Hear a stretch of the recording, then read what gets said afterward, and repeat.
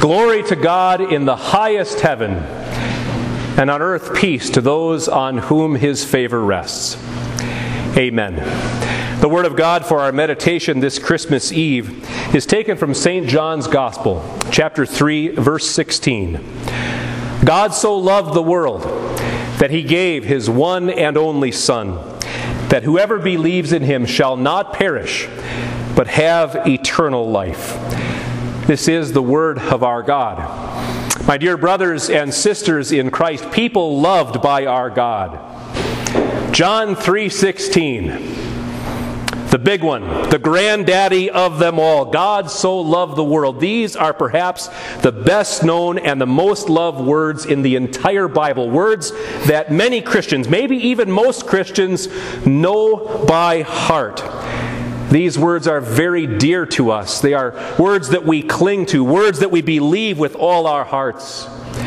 We hang these words on the walls of our homes, and we share them on social media, and we even in cases tattoo them on our skin. Precious words. God so loved the world. But at times, it sure seems like God doesn't love the world. I mean, sometimes it seems like God couldn't love this world. I mean, this world is a mess. We watch it on the evening news. We read it in our newspapers. We can see it out our front windows. Hate and hurt and abuse. Lying and cheating and stealing. Jealousy and arrogance, greed and injustice, lust and perversion of every kind. Sins that until recently would have been unthinkable are now accepted, advertised, and even applauded. God loves this hot mess of a world? Well, stop for a second. It's not just the world that is a mess.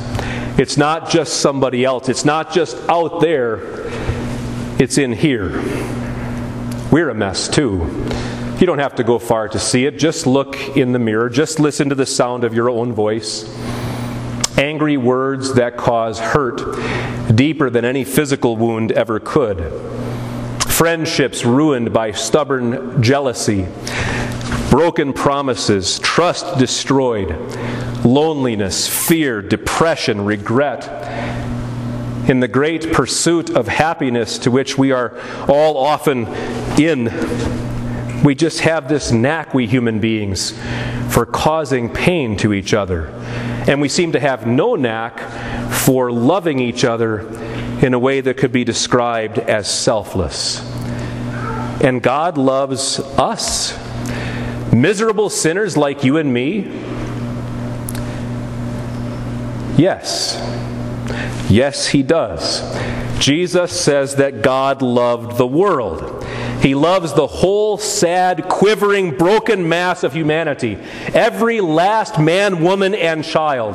My friends, that God loves the world means that by definition, he loves you and me because we are part of the world. Nobody's left out. God loves all. God loves all. Isn't that surprising? I mean that God loves you and that God loves me? Shocking might be a better word. I mean, who could love someone who has done the things that we have done? Who could love someone who has said the things that we have all said?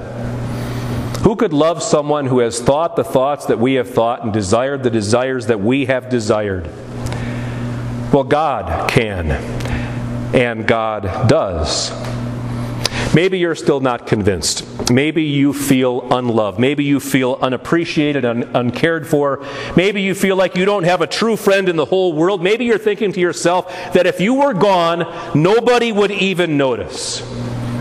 Maybe you even are thinking to yourself that not even God can love the likes of you. If so, you're wrong.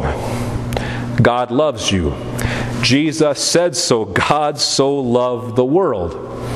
Okay, so what? Talk is cheap. I mean, people say things all the time that they don't really mean, right? Politicians make promises all the time, and then they get elected, and they are unable to follow through on those promises, or perhaps they never really intended to in the first place. Friends say, "I'm here for you," and then, well, aren't. Husbands say it to their wives, wives to their husbands, parents to their children, "I love you." But then actions or lack of actions say something very, very different. So how can you be sure that God loves you? Because He gave. And what did He give? A beautiful family, a brand new car, a cabin on a lake. Those are all really nice things. What did He give?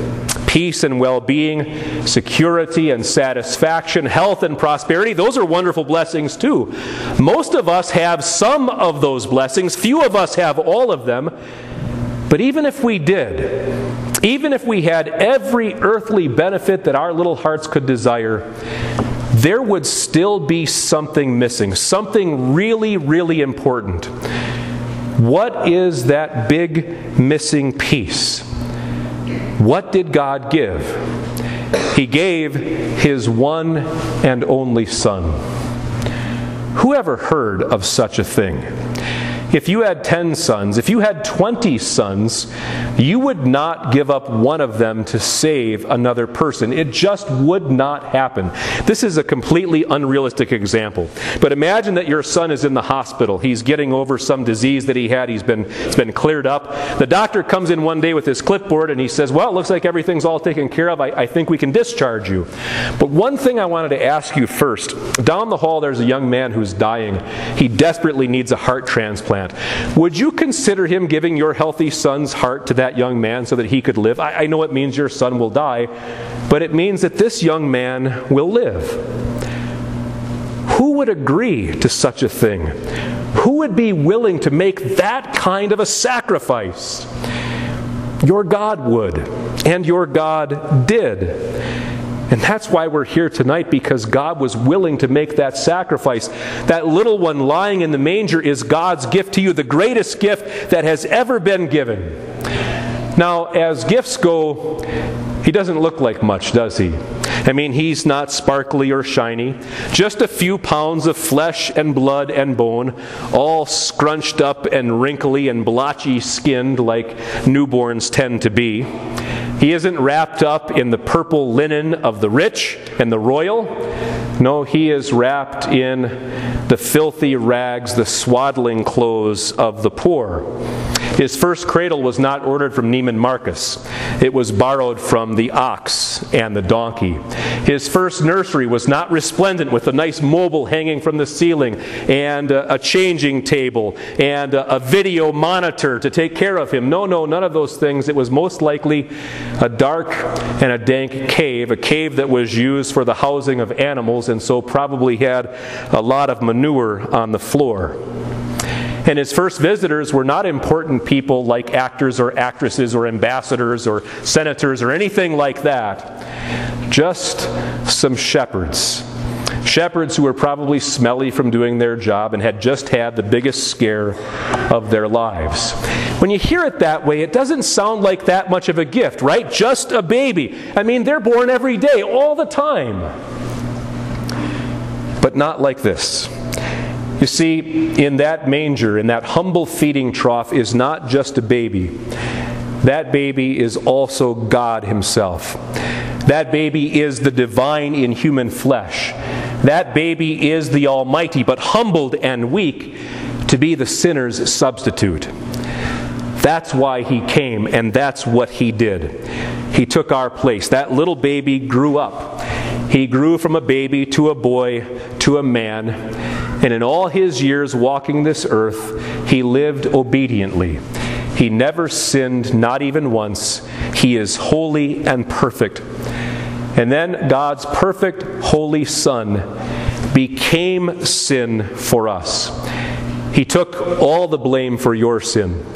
He took all the blame for my sin. He took the entire sin, all that guilt of the world on his shoulders, and he carried it to the cross where he shed his blood, where he made that sacrifice God was willing to make. A sacrifice so big and so wonderful and so valuable and so powerful that it actually pays for the sins of all people of all time. Remember, God so loved the world. That little baby did for you what no one else could, least of all you. He willingly went from the cradle to the cross to the grave for you, to pay for your sins, to repair your broken relationship with your God, to make it so that your heavenly Father can now say to you, I forgive you every sin, and I always will. Friends, I don't care what you unwrap around the tree later this evening or tomorrow morning, even if he went to Jared, even if you go out to the garage and there's one of those Lexuses with the big red bow on top. Nothing that you could receive will hold a candle to this gift. This gift gives life. This gift offers hope. This gift brings pardon and peace that will never, ever end. Too good to be true? Nope. Whoever believes in him shall not perish, but have eternal life. That's God's rock-solid promise to you. Eternal life. What could be better than knowing that when your heart stops beating, when you leave this life, that God is going to be waiting for you with open arms to welcome you into heavenly glory, and it will be glorious. No more hate or hurt or helplessness. No more loneliness or fear. No more sickness or sorrow. No more disappointment or depression. No more death. No more sin. No more mess. Just peace and rest and joy and light and beauty and music in the presence of your God forever and ever.